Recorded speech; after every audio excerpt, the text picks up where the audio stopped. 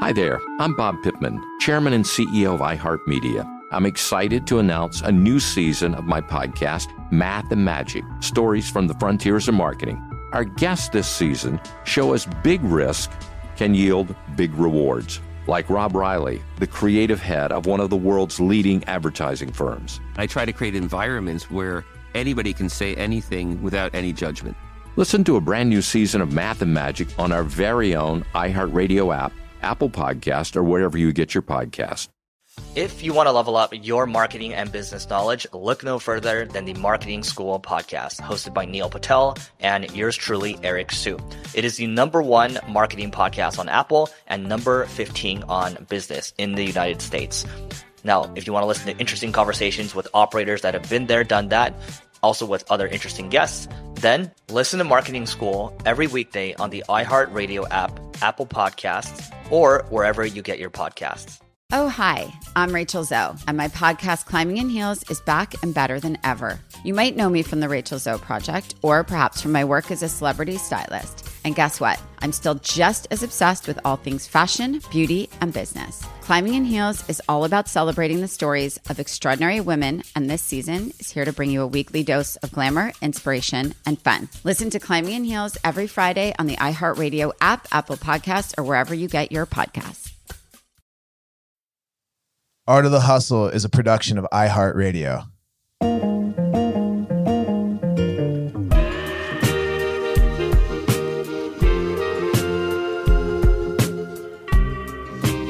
You're listening to The Art of the Hustle, the show that breaks down how some of the world's most fascinating people have hustled, strategized, and learned their way into achieving great things.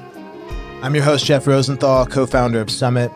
And in today's episode, I'm excited to chat with my good friend and one of the most prolific and talented film producers alive, Stacey Sher. Stacey is a 2-time Academy Award nominee, and her film credits include Erin Brockovich, Pulp Fiction, Django Unchained, Garden State, Get Shorty, many others, and most pertinently, today, in these corona times, Contagion. Her films have done over $2 billion in the box office, and beyond that, she's an amazing mom, an incredible community leader, and somebody who really leads by example. Welcome to the podcast, Stacey. Thanks for coming. Hi, Jeff. You've been producing film and television for 30 years. I have been producing film and television for 30 years. So mentor really means old. I don't, I say that number 30. I don't know how it's real or it's true. I mean, did you start when you were in high school? I love you. It's funny. I actually think of you guys. Part of why we became part of the Summit community was meeting all of you all. And it was before any of you guys had your own kids. And my kids were little, and I wanted them to meet people who were young that had a passion for doing positive things in the world. And so that really was a big part of us becoming part of the community. Well, thank you. And that's also, a part of your history of work that really is inspiring, whether it's, the Academy Award winning documentary that you executive produced that was co-produced with your daughter Maggie, period, end of sentence, last year, or it's, some of our favorites like Erin Brockovich or Django Unchained, or, and especially in the days of coronavirus, Contagion. A lot of your films, a lot of your actions have always had a deeper underlying social mission. Is that true? Yeah, I think that's always been important. For me, I've always been drawn to stories that kind of explore the human condition. And, even if they're really personal stories in any genre, whether they're a thriller, whether they're a comedy or an action movie, I think exploring character and exploring issues through really entertaining genre is the best way to impact the thinking of the world. Not to be too high-minded, and that sounded really awful and pretentious, but I don't think so. I mean, but why you, Stacey? How did this happen? Why are you, as I understand it, the producer is essentially like the COO, like you have to literally figure out all the different components, no job too big, no job too small, just to make these huge productions happen. Like I said in the intro, you've been, making movies since like the 90s, but what set you apart? How did you get into this space? Well, look, I think it's particularly as a woman in this business, and obviously we all reevaluate these gender ideas, particularly now with everything that's going on. But producer was the job besides actress that women had. So I didn't know this. Well, yeah, I went to graduate film school in 1986, something like that. And when I was still in college, I wanted to go into sports broadcasting. And I had an internship at WRC, and the George Michael Sports Machine was there. And I had a summer internship, and it was the 80s. And I decided it was too tough. I didn't want to push my way into locker rooms, where people really didn't want women at the time. And that wasn't my thing. And so I always joke that I then set off into that really inclusive feminist world of film and television. But again, I grew up at a time when you weren't filled with entertainment shows or knowing about the industry and this sort of insider point of view that we have on everything. I just really was a film geek, and my dad loved movies, and it was our crossover point. We watched old movies together. We were the house that, went to Raging Bull opening weekend, not necessarily a family film. And there's this sort of famous fight in my family about the movie Jaws. I was going to summer camp, and I said to my mom, please don't go see Jaws without me. Because at that point, movies used to run for the whole entire summer because they didn't come out for 3 or 4 or 5 weeks. And I was going to camp for 8 weeks. And she literally went to go see it that day after she dropped me off to go to summer camp. Wow. And of course, you couldn't see movies so easily then. It wasn't this on-demand 24/7 world. And did she just not want to break your heart and just say, "Hey, I can't promise this. I just don't know." It sounds very disappointing. I'm sorry that you went through that. It's just become this like epic thing in my family. And so I finally saw it when I was in college, and I in the first film class I ever took, which my film professor, his name was Douglas Gomri, and he had been a mentee of Tino Ballio, who is a cinema scholar out of the University of Wisconsin. And he told me about the Stark program. He was a trustee at AFI. I knew no one in the film business, nobody in my family. And at that point, I was at a loss. I knew I didn't want to go into sports anymore. I had no idea what I was going to do. And he said, there's this relatively new program at USC, and it's for producers, and you love film, and I think you would really like it. And it was sort of divine intervention because they only took 25 kids a year, and they took very few. They only took 3 of us that had come right from college. And I was one of the 3 in my year. So it was an incredible opportunity. And do you have a sense for great projects or great people? Or I just look at, we've been friends for a long time, and, I know many of the movies that you were a producer or an executive producer of that I love, but I'm just looking at it right now, like Reality Bites, Pulp Fiction, Get Shorty, Gattaca, Out of Sight, Man on the Moon, Aaron Brockovich. You've made How High, and Along Came Polly, and Garden State, and Django, and is, I guess, my point. And so, it seems overwhelming and kind of impossible as a body of work. Do you think where does it begin? Is it a sense for people that are great to work with, or creative projects that you think will be hugely important? How do you do this? I've kind of isolated it into 3 buckets. And I will say, having such diverse taste earlier and midway through my career wasn't necessarily that helpful, because the way that things sort themselves in the business world are, this person's great, they're the action movie person, or this person's the romantic comedy person. And what are they? And look, Jersey was a magical partnership that, because of Danny's stature as a director and an actor. This was your first sort of collaboration with Danny DeVito, and was it Jersey Films? Is that what? Yes, that was. We had a company for 12 years. Danny DeVito, Michael Schamberg, and I, called Jersey Films. I went there right after my first real job in the business, where I worked for 2 producers, Deborah Hill and Linda Obst, which is where I first met Richard LaGravenese when we did The Fisher King, and when I worked on my first film, Adventures in Babysitting. So that was, I spent 6 years really learning and working in development and the kind of jobs that, women regularly got, reading, doing notes, working with people. And one of the great things that I was encouraged to do was not just read the terrible scripts that I was getting submitted, but also read the great scripts and the classic scripts. And then I had the other thing is, and I think this is true for any industry, which is really getting to know the people who are coming up with you.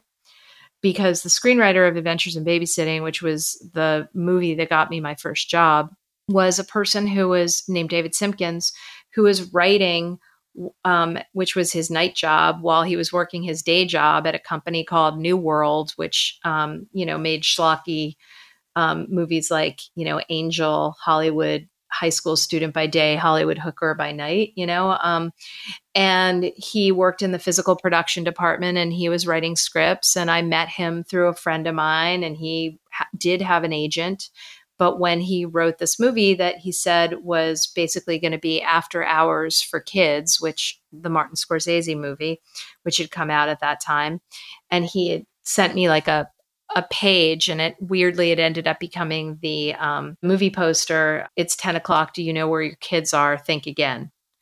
And it was sort of a play on like an anti-drug ad. And in the poster, it was like, these young kids and a babysitter hanging off the side of a building in Chicago. But getting to know your peers, which was really important to me, and the people that I met in my first years were like Ed Solomon, who wrote Bill and Ted's Big Adventure and Men in Black, and Shane Black, who did Lethal Weapon, and my friend Scott Frank, who I've done a ton of movies with, and who wrote and directed Godless, and who wrote Get Shorty and Out of Sight, and Minority Report, and more recently, the last Wolverine movie. I like to think of it as like a Western X-Men movie. Logan is the one he wrote. It's wonderful. It's like an hour of just watching Hugh Jackman get lit up. Yes, it's a great movie. But it is a classic genre film, which is something that Scott does really well. But those were all of, my friends. And another one of my friends that I met around that time was David Fincher as well. And so I used to talk a lot about, we all just watched movies all the time and talked about movies all the time. And, and I had different friends who helped me explain my own taste to me in addition to reading these other great scripts. And I remember, Shane Black helped me write my first set of story notes on Adventures in Babysitting. And he also would give me scripts to read that were great by great writers. And David explained why I liked the color palettes of what appealed to me in the cinematography style of things that I always was drawn to. And I even got to see Ed Solomon do stand-up comedy at UCLA once. But it was, it was a fun time. It's like any time in the beginning of, the late 80s and 90s were a great kind of resurgence. It was before entertainment was mature business. It was, there seemed to be an endless amount of demand.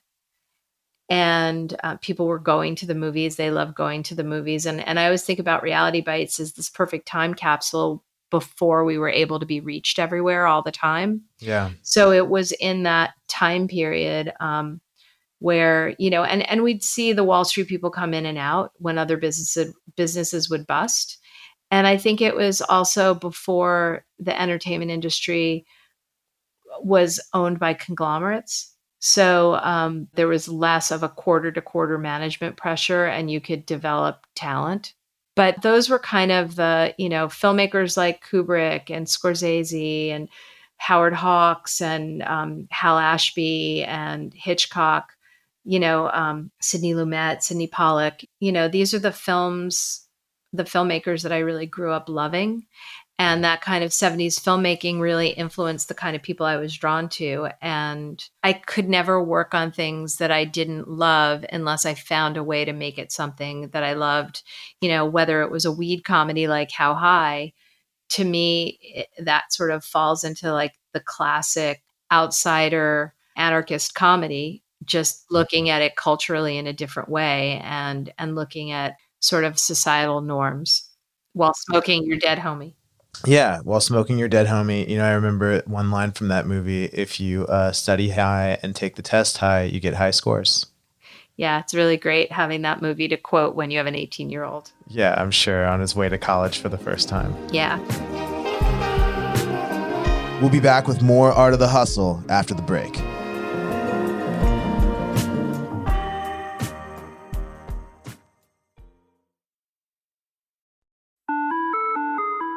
Hi there, I'm Bob Pittman, Chairman and CEO of iHeartMedia. I'm excited to announce a new season of my podcast, Math and Magic, Stories from the Frontiers of Marketing. Our guests this season remind us to embrace change and fearlessly look toward the future. Like Andrew Jarecki, award-winning filmmaker and creator of Moviefone. The studios didn't really control the theaters didn't control the studios.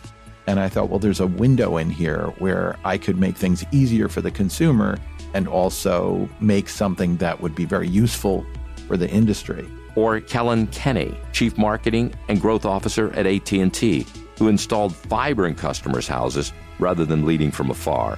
It is so crucial that you spend time with the customers. That is the best lesson.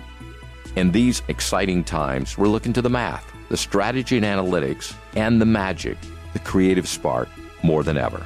Listen to a brand new season of Math and Magic on our very own iHeartRadio app, Apple Podcast, or wherever you get your podcast. The Big Take from Bloomberg News brings you what's shaping the world's economies with the smartest and best-informed business reporters around the world. Western nations like the U.S. and Europe. Mexico will likely have its first female president. And then you have China. And help you understand what's happening, what it means, and why it matters. He'll get his yo-yos to Europe in time. But the longer this drags on, the more worry he's getting. They knew that they needed to do this as fast as they possibly could to get a drug on the market as fast as they could. I'm David Gura. I'm Sarah Holder. I'm Saleha Mohsen. We cover the stories behind what's moving money and markets. Basically, everyone was expecting, if not a calamity, certainly a recession. But the problem is that paperwork, as our reporting showed, is fake. As someone who's covering the market, I'm often very worried about an imminent collapse. So I'm thinking about it quite often.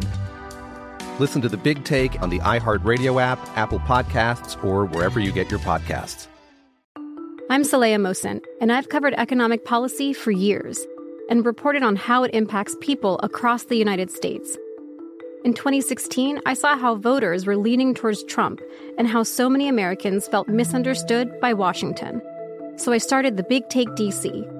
We dig into how money, politics, and power shape government and the consequences for voters. It's an election year, so there's a lot of focus on the voters that TikTok is reaching. The initial reaction is like, oh, things are looking so resilient. I don't want to be too pessimistic, but I just don't see the political will down in Washington right now to change their tune.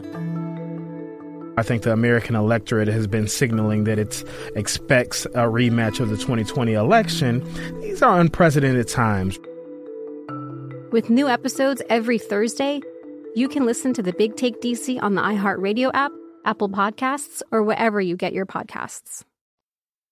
I want to go back to 94, 95 because you had just a huge, 500 days. You executive produced Reality Bites, Pulp Fiction, and Get Shorty. Correct? Yes.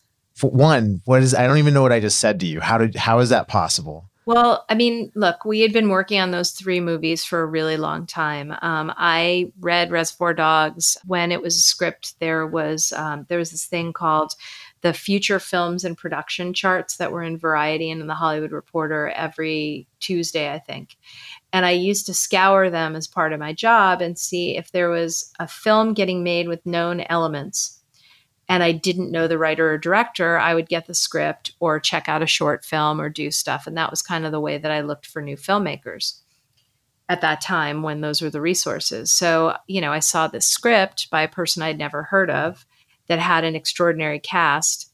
And I got the script, read it right away, kept trying to meet Quentin. And I have a great friend who is a terrific writer, showrunner named Chris Brancato. And he was roommates with Lawrence Bender.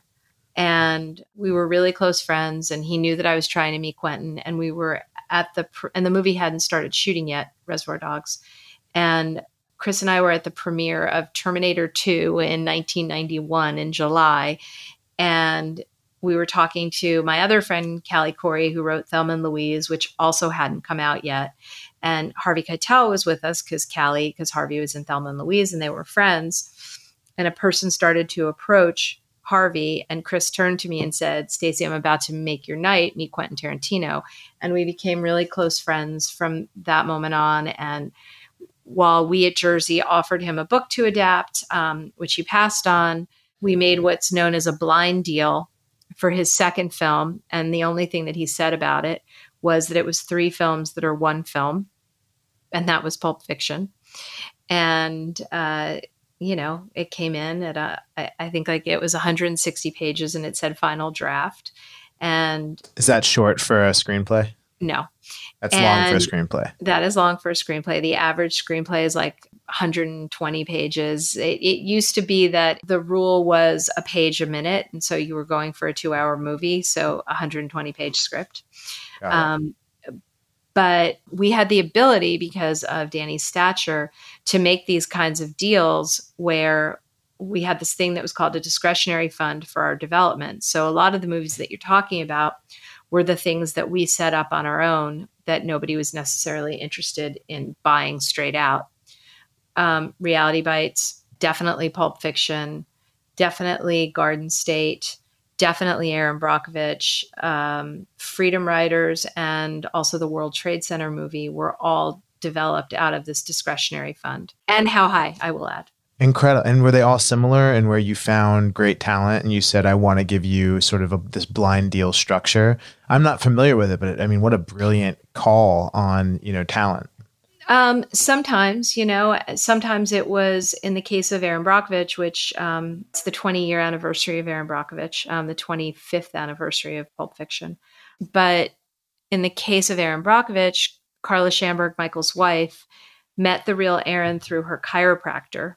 And, most of us are always getting hit on, like your dentist tells you, oh, I know this person who would be, has a great movie in them, or my son-in-law's cousin's uncle wrote a script. Will you read it? So we kind of shut down to that a little bit. And but seriously, my son-in-law's cousin's uncle's script is fantastic. I bet it is. And Carla wasn't so jaded, and she met the real Aaron. And, we always joke, she pitched the idea to Michael, her husband, and he said, that's a horrible idea. She said, I'm going to get Julia Roberts to play this woman. And Michael said, you'll never get Julia Roberts, and that's a horrible idea. And then she said, well, I'm going to go talk to Stacey about it. And, Aaron, who and who I think I introduced you to. You certainly did. Aaron was a lot less of the super confident superhero that she is today. She was still a superhero, but everything was a lot more recent and raw. And we pitched every studio in the world and everyone passed on it. And so we were able to just option her life rights and Ed's life rights out of this fund, then hire a writer and then, move it along until we finally got Steven to read the rewrite of it written by Richard LaGravenese. Again, a polish that he did out of our own money, out of our own fund that we had from Universal by that point, which got Julia and Steven. He read it while we were doing some reshoots on Out of Sight. So, relationships are important. It sounds like the most. It's like you have a gang that just like would get called into these different projects that all these various elements end up coming together to bring these things into reality. Yeah. And I think, look, it's funny. I was listening to Barry Sonnenfeld's memoir the other day, Barry Sonnenfeld, Call Your Mother, which is really entertaining, particularly if you know Barry and you've worked with him. He directed Men in Black and he directed Get Shorty. And he was telling the story of how we had a potential green light finally for Get Shorty, which was set up. All these movies were originally set up under our deal at TriStar, and they didn't want to make any of our movies. What they really wanted was a Danny DeVito starring vehicle. And the fact that he was very focused on producing kind of from a business point of view was not what they really were looking for. I think what they thought they were getting when they got Jersey Films was a vanity actor director company. And what Danny, because he's a true artist, was really interested in was setting up this kind of haven for filmmakers. And so it was perfect for me. He was a Final Cut producer, which meant that the studio couldn't recut the director's movie, Danny had that final cut, which he never would impose upon a director. So we were able to give these newer voices real protection of their artistic vision. And what were you like? What are your superpowers? No is not an option. So I always try to figure out a way. I think that I have an ability to hold the whole equation in my head and remind people of what our intention was when we started out. Because I remember when I was working on The Fisher King with Terry Gilliam, and he would say, at a certain point, the process of making the movie can distract you from what the movie was that you were making originally. And you kind of stop reading the script.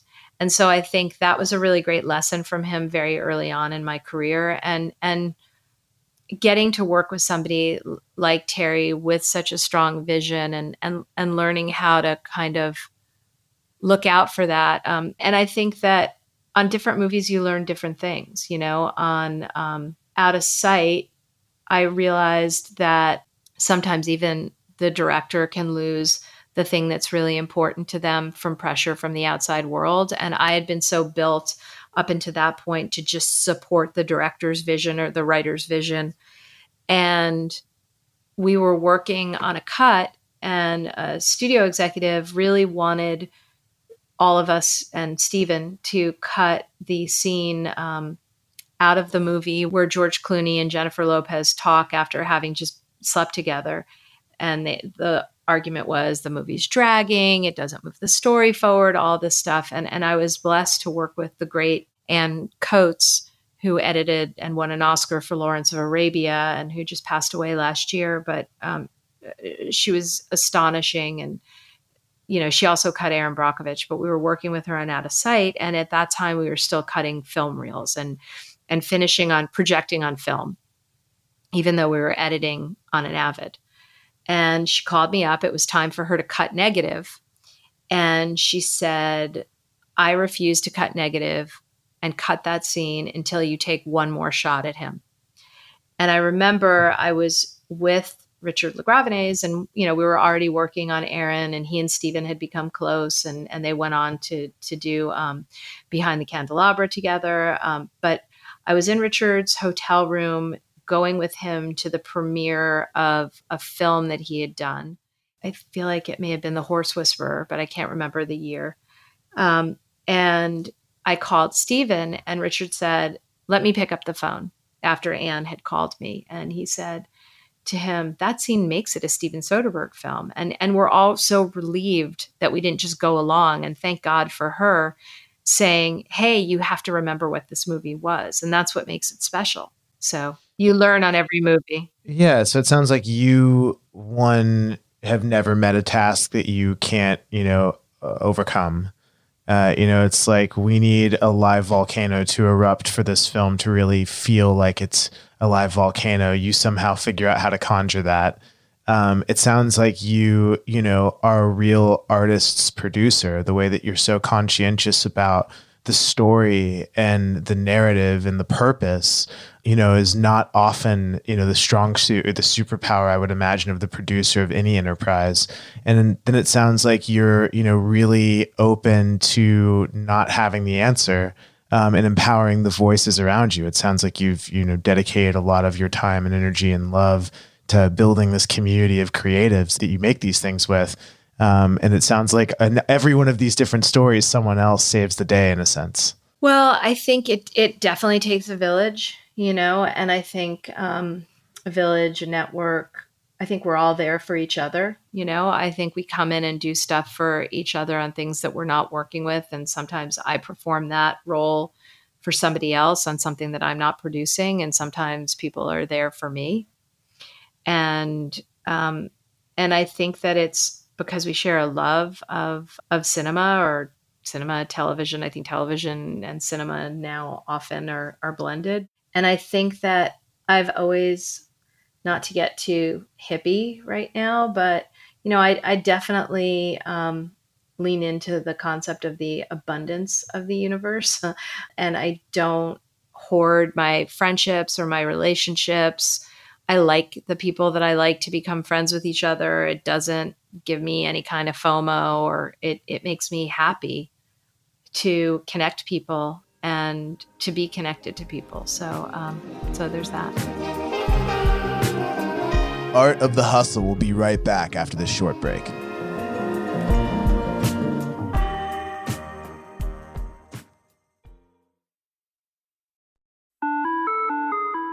Hi there, I'm Bob Pittman, Chairman and CEO of iHeartMedia. I'm excited to announce a new season of my podcast, Math and Magic, Stories from the Frontiers of Marketing.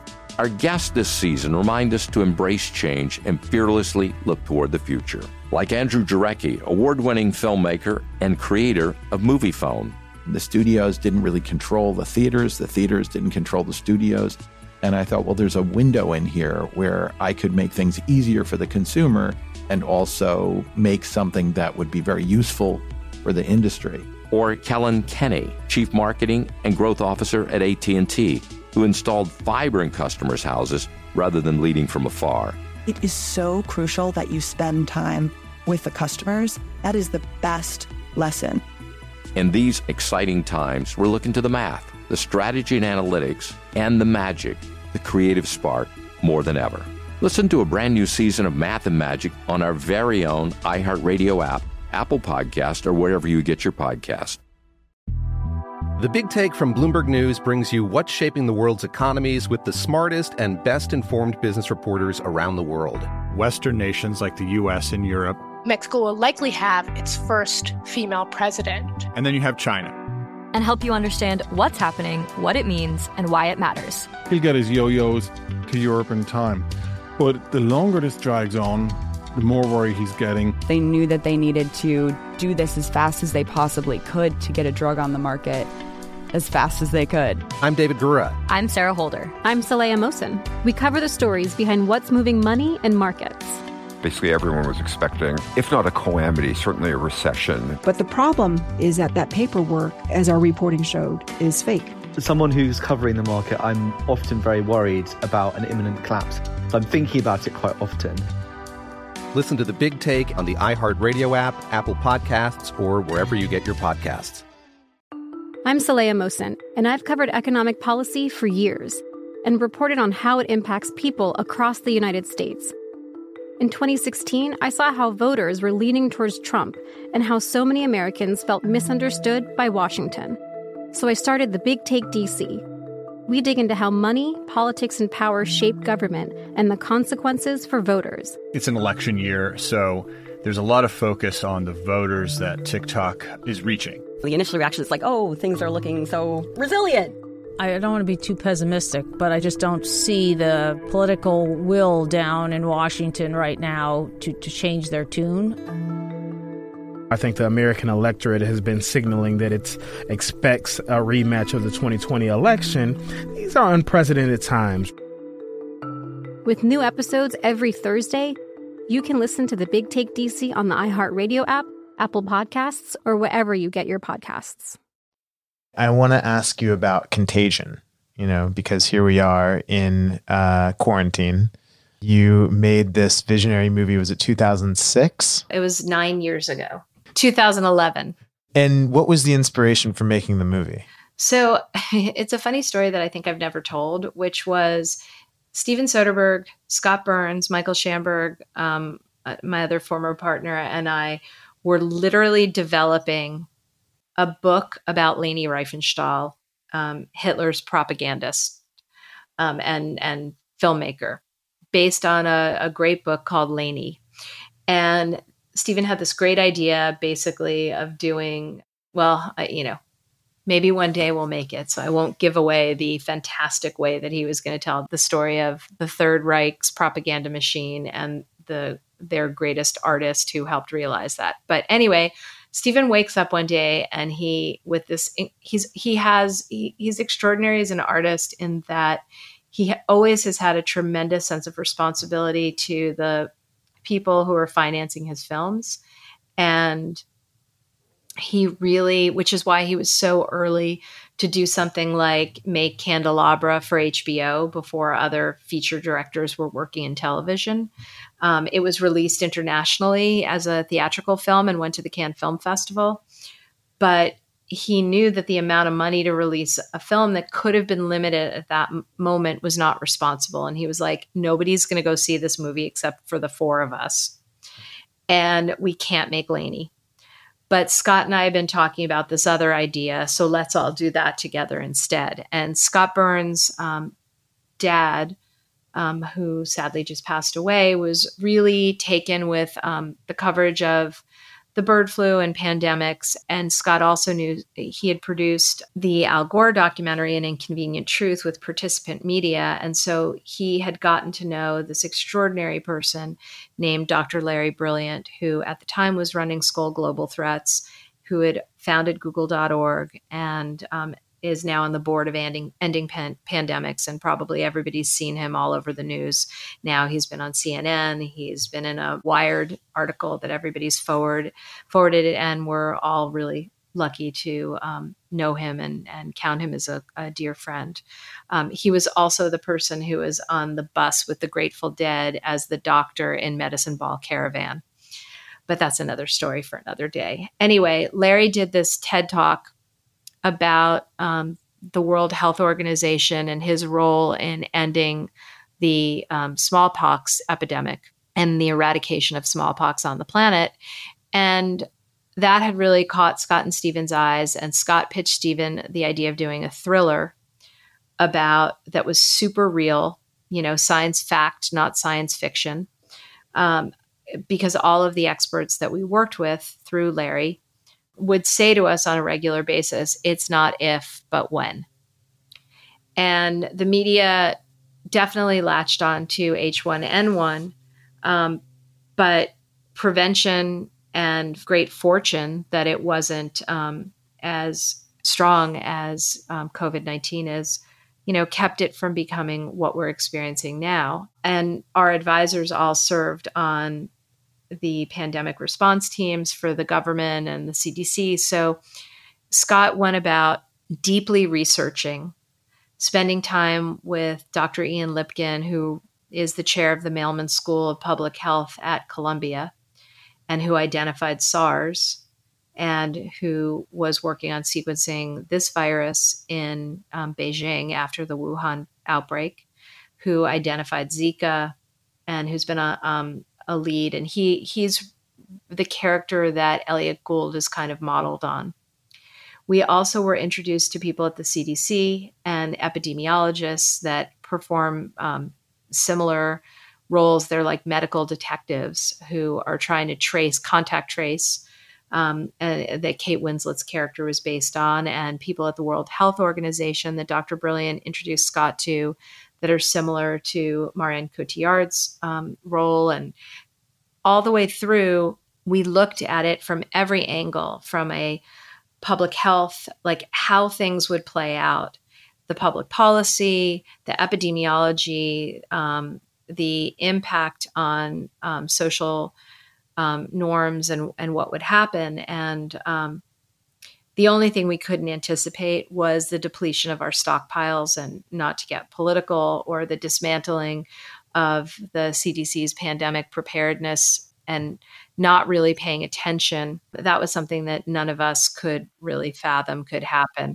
And I wanted to ask, I imagine back then when you met these counterparts at the CDC, did they share that, if not, if but when view on pandemics back in 2011?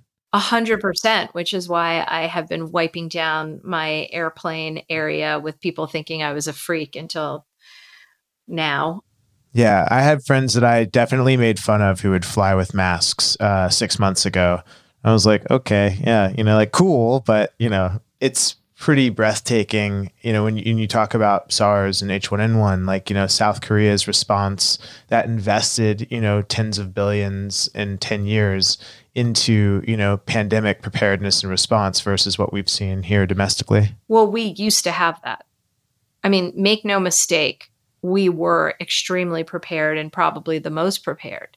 the ventilators that we made, the low-cost ventilators that were developed, are being sold elsewhere. Our stockpiles have been depleted. Our budgets were slashed, and all of these things have happened since the 2016 election. That has nothing to do with impeachment hearings. Those happened long before that. So the CDC was gutted. The people that used to work there are heartsick about it. We have an extraordinary, if people want to follow great people for accurate scientific information, obviously Dr. Larry Brilliant, obviously the Mailman School of Public Health, and Laurie Garrett, who was on the Council for Foreign Relations and was another one of our advisors who wrote an extraordinary book called The Coming Plague. She was one of our advisors. And the crazy thing is, you look at the news, and Sanjay Gupta was himself on CNN interviewing Lawrence Fishburne, who is a director of the CDC in the film. So it's interesting. It definitely is surreal. You sent me a call-in, the Council on Foreign Relations call-in that Larry and Laurie did, and they were talking about how, this is essentially like a 2 out of 10 in terms of the types of pandemics that, could hit humans in terms of the deadliness factor. Whereas in the film, you certainly, that was quite ratcheted up to what we're experiencing today. I'm curious though, and then I do want to move on and talk about some of the other, incredible pieces of work that you've, produced in your career. But, I'm curious because whenever you focus on these things, they expand, right? It's not that you're like method acting, but you essentially, we all are, right? Whether we're method producing, method acting, what we focus on is captured in our minds, and that anxiety sits inside of us. Hopefully we all have practices to help deal with it, but it's pretty impossible not to be affected. And then you came out of the other side of it. Have you put any thought into what the other side of this looks like how people recover, what you think is going to be overlooked, just because you've, for this particular reason, have thought a lot more about it than the rest of us? Well, I think that what's next is making people feel safe, and actually not making them feel safe, but actually keeping them safe, so this doesn't happen again, and refilling those stockpiles. And look, what's tricky about this virus versus SARS is that so many people are asymptomatic and carrying and super spreading, what's better about this is that it versus SARS is less deadly, and it is, as the scientists, this is an expression used by the scientists, it's a relatively wimpy virus that is killed with, it's not like anthrax, which is impossible to kill, but this you can kill with soap. Yeah. Yeah. Regular soap. It doesn't have to be, 40 seconds, hot water, taking its outer compound is mostly fat, which means that regular soap dissolves the grease and it gets washed down the drain. So, in that way, we're lucky, but we also waited too long and we're not prepared. I think that if you look at the incredible work that the governors and the mayors are doing of big states and cities, they're really rising to the challenge and fighting for their population. And we just have to do our part, wash our hands, not go anywhere if we're sick, and stay home. The main prevention things are what they are. And you look at how people flatten the curve in other places. We just dropped the ball from a big government, for all the people that are always criticizing big government. This is what big government is for. This is what healthcare is for. This is how people forget that it doesn't matter how rich you are. It doesn't matter what your status is. We're all connected by a very fragile web. And, one of the reasons why, I resonate so much with your values and who you are and how you think. And I think that, the score takes care of itself. And then you look at your body of work is how much expressing these narratives that are really important for people, to understand in a way that civilizes this information for them through film, through TV, through story, through the means where we actually are versus where, say, a think tank or, a higher education institution wants us to be, right? Like really meeting people where they're at and helping educate them about, either who these people are or whether it's a historical character or a fictional historical character or, a true story. I know you just wrapped on the Aretha Franklin movie, Respect, correct? With Jennifer Hudson? Yes. Looking forward to theaters being open again for that. We hope that by Christmas, people will be able to see it in theaters. And you also just finished producing Miss America, correct? Or Mrs. America with Cate Blanchett on FX on Hulu. Correct. April 15th. The first 3 episodes come out, and it is a look at the fight over the Equal Rights Amendment through the point of view of the second wave feminists and Phyllis Schlafly. So it's been, and really, it was born in the lead up to, I saw a great Makers documentary on PBS the summer before the 2016 election. And, though growing up, I knew who Phyllis was, I really didn't know that much about her, except for the fact that she was opposed to the Equal Rights Amendment. And most people don't even realize that the Equal Rights Amendment is not part of the Constitution and was never ratified. I mean, more people are aware today because the last 3 states just ratified, and the push to ratify again started since the 2016 election. But I was really interested in telling the story from, I guess, the point of view of the spoiler and explaining how we kind of got here from there. And it's that battle was really, in many ways, the birth of the culture wars in our country, and also certainly the birth of the organized religious far-right voting bloc in our country and their influence in politics. And you see it firsthand with your children's generation, like their activism, through what they've been exposed to in their lifetime. You've seen a direct, return on your creative investment in a sense, haven't you? Yeah, I mean, I think that we just have tried to raise good citizens, and it's funny, they are activists, and Maggie's is more visible than Tyler's is, certainly because I got involved in the PAD project to support her and her group of friends at Oakwood School who were raising the money to make the documentary, the sort of little choo-choo train that could. And it was always this joke like, Mommy, won't it be funny if I win an Academy Award before you do? And she did.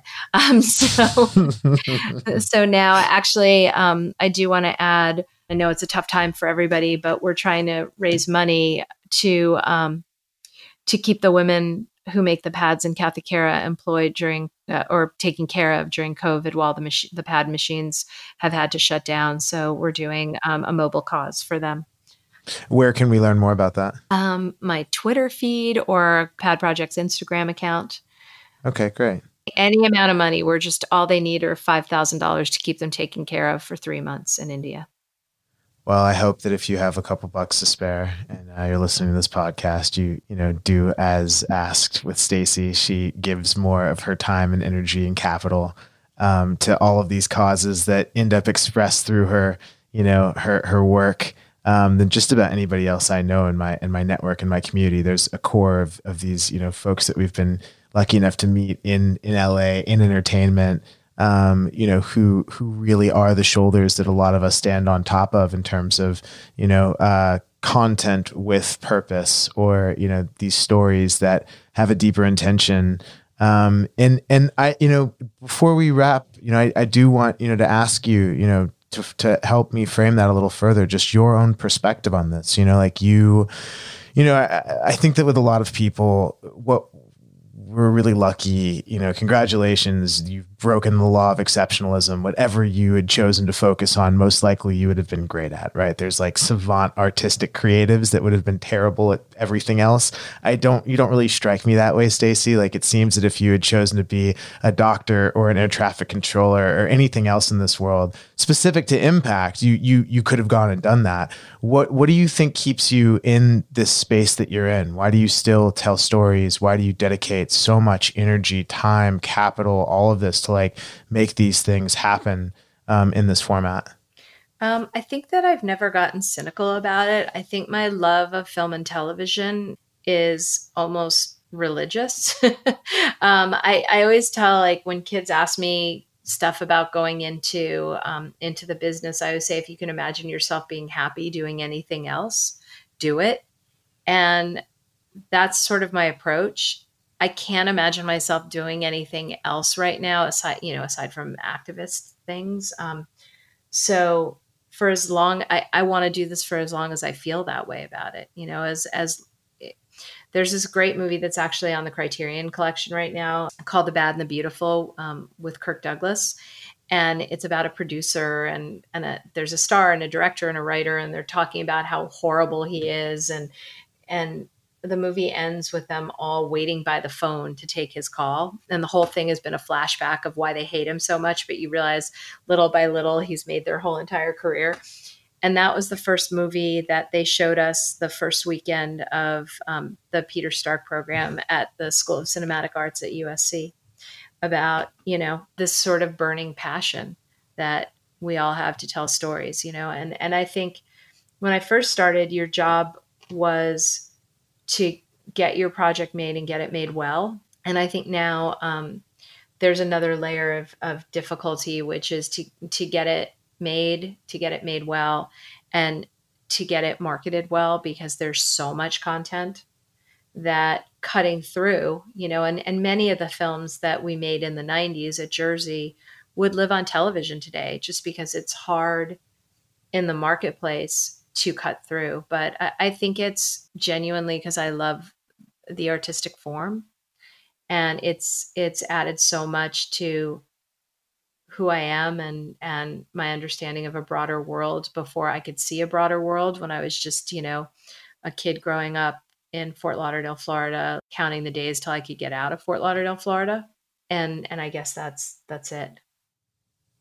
Well, Stacey, thank you. Thank you for all of the amazing films that you've, you know, put together over the last 30 years in television. And it's been formative for me and tens and hundreds of millions of other people. And thank you for coming on the podcast today. We really appreciate it. And I can't wait to see you in person. Let's do something egregiously social once this whole, you know, quarantine is over. I can't wait. I can't wait for you. And I probably, by the time we're done with quarantine, both kids to hang out with you guys, and my kids will be able to babysit for them by then. I can't wait. All right. But thank you, Stacey. Thank you for being on. Bye.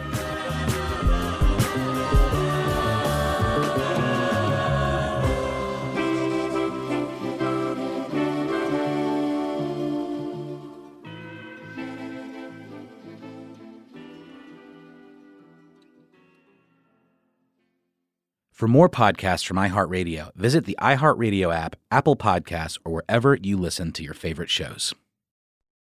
Hi there, I'm Bob Pittman, Chairman and CEO of iHeartMedia. I'm excited to announce a new season of my podcast, Math and Magic, Stories from the Frontiers of Marketing. Our guests this season show us big risk can yield big rewards. Like Rob Riley, the creative head of one of the world's leading advertising firms. I try to create environments where anybody can say anything without any judgment. Listen to a brand new season of Math and Magic on our very own iHeartRadio app, Apple Podcast, or wherever you get your podcast. Oh, hi, I'm Rachel Zoe, and my podcast, Climbing in Heels, is back and better than ever. You might know me from the Rachel Zoe Project, or perhaps from my work as a celebrity stylist. And guess what? I'm still just as obsessed with all things fashion, beauty, and business. Climbing in Heels is all about celebrating the stories of extraordinary women, and this season is here to bring you a weekly dose of glamour, inspiration, and fun. Listen to Climbing in Heels every Friday on the iHeartRadio app, Apple Podcasts, or wherever you get your podcasts. If you want to level up your marketing and business knowledge, look no further than the Marketing School podcast, hosted by Neil Patel and yours truly, Eric Su. It is the #1 marketing podcast on Apple and number 15 on business in the United States. Now, if you want to listen to interesting conversations with operators that have been there, done that, also with other interesting guests, then listen to Marketing School every weekday on the iHeartRadio app, Apple Podcasts, or wherever you get your podcasts.